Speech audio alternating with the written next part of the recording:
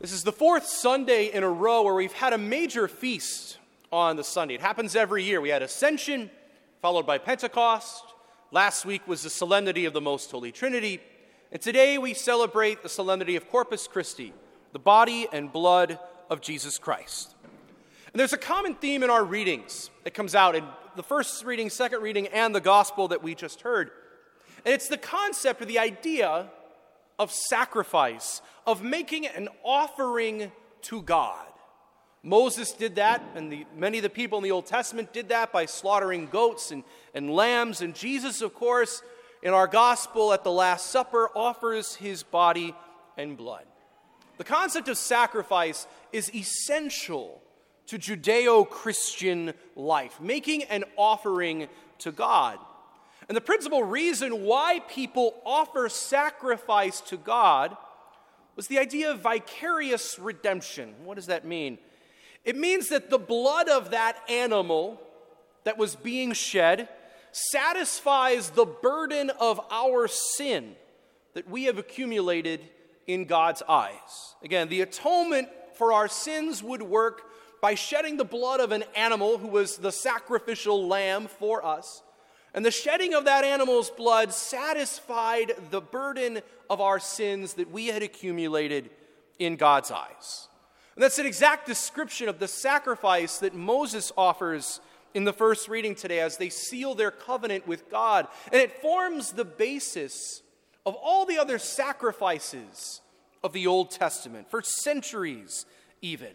So day after day, in the temple in Jerusalem, sacrifices were offered to God. Again, that's a lot of blood, literally spilling all throughout the temple area. It can be hard for us to fathom how many lambs and goats were sacrificed and slaughtered, especially on major feast days like Passover. You would probably think there would be tens of thousands of lambs at the same time being slaughtered and offered to God in the evening twilights. Think of the visual impression that would have left on the mind that saw those things. Again, it's rather graphic for us to think about. Think of the impression that would have made on anyone who would have walked by and seen it. It would have probably left the impression and shown very clearly the reality of sin. We say that the wages of sin is death. And it would also have shown whoever saw those sacrifices the need for atonement and redemption in our hearts and in our lives. But I think it would have also shown, again, seeing tens of thousands of goats and lambs being slaughtered, how inadequate those offerings are. Again, all of this blood being shed, and yet we still sin. We still need God's mercy, and we still need his help. Anyone walking by that might have said to themselves, if this really works, if these sacrifices are really doing something, why do we need to be making them day after day, year after year, as the letter to the Hebrews articulated to us? And for us, certainly, knowing what Christ would later do, we can look at those sacrifices of the Old Testament and think, if the blood of lambs was able to do a little bit to help the people of God, how much more does the blood of Jesus Christ himself do for us?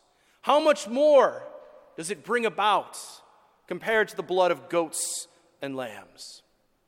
And brothers and sisters, the sacrifice of Calvary is that sacrifice. It was the one singular sacrifice offered once and for all for our salvation.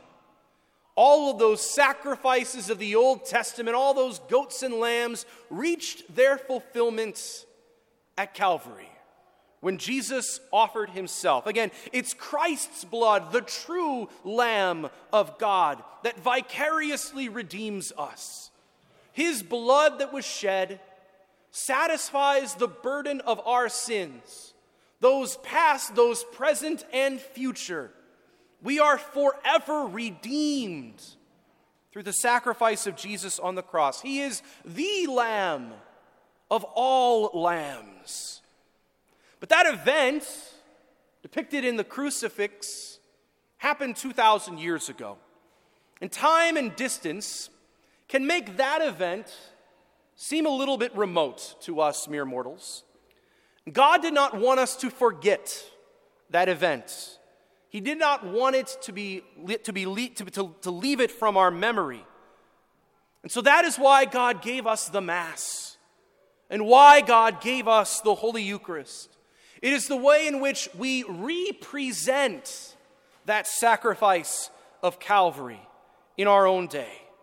It makes Calvary present. We are able to behold that sacrifice once again. That once and for all sacrifice, that one seminal event is made present for us on the altar every time we go to Holy Mass.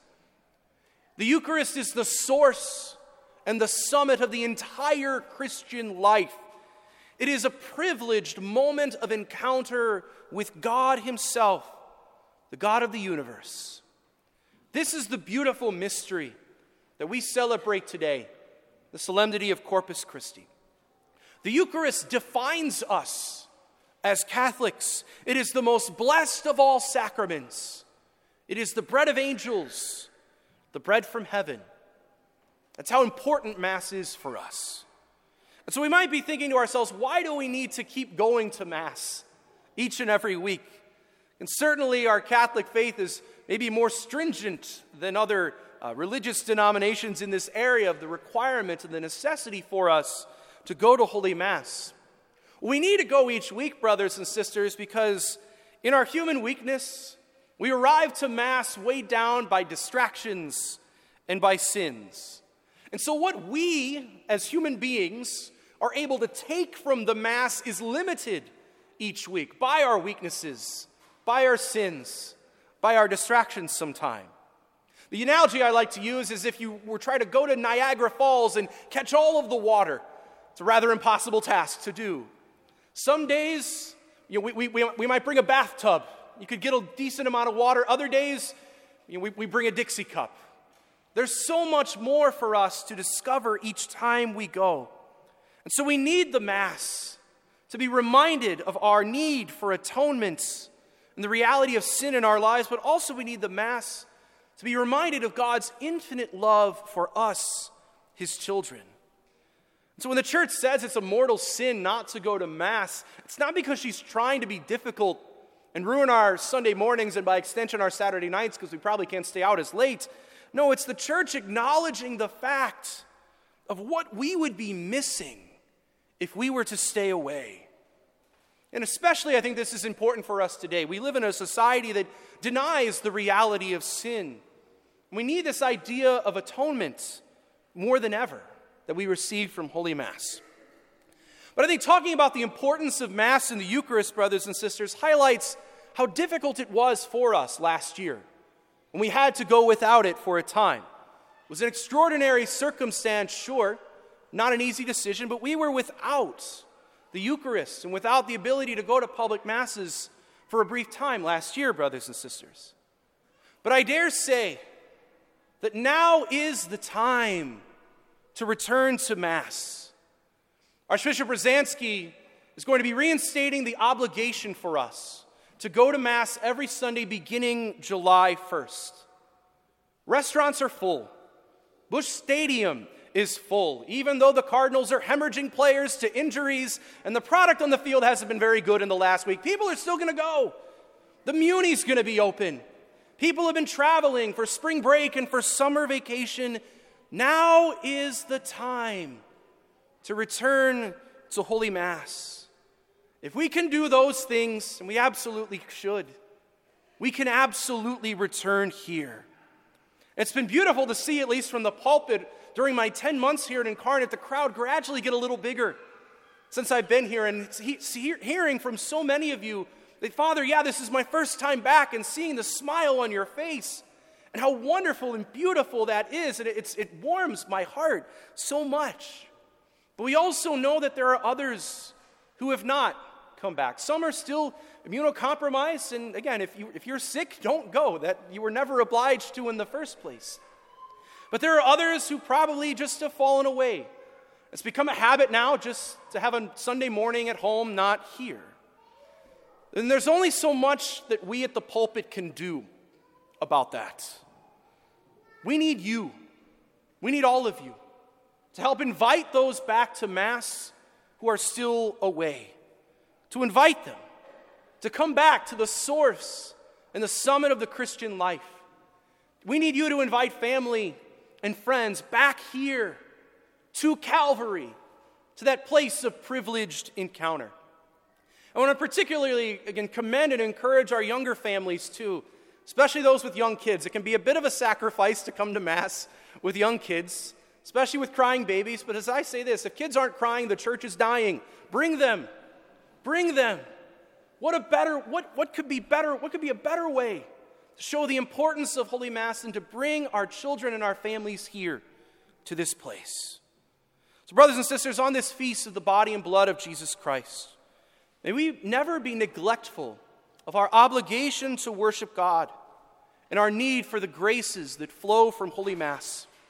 May the Eucharist be the source and the summit of our lives as Catholics, so that the redemption won by Christ might bear fruit in our hearts and in our lives.